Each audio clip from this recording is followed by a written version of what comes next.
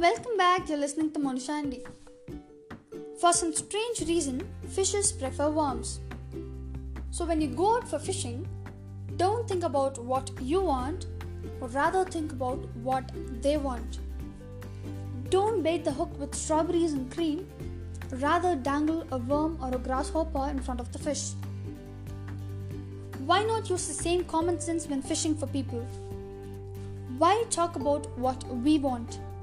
That is childish, absurd. Of course you're interested in what you want. You are eternally interested in it. But remember, no one else is. The rest of us are just like you.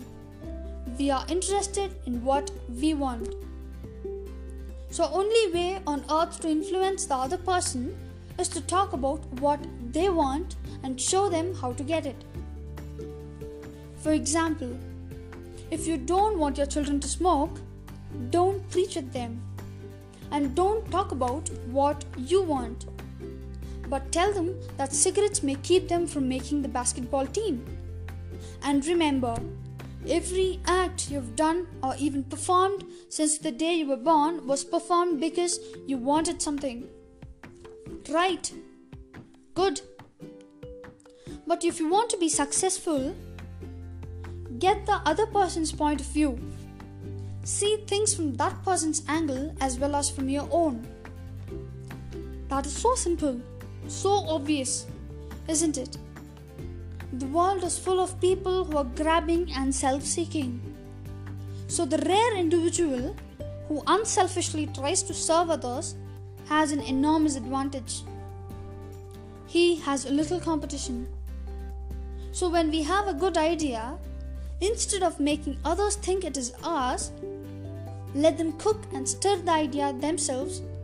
Only then will they regard it as their own. Principle number 3. Arouse in other person an eager want. A person who can do this has the world with him, and he who cannot walks a lonely way. Thank you so much for the response you gave me for the previous episode. And these 3 episodes covers the basic techniques of handling people.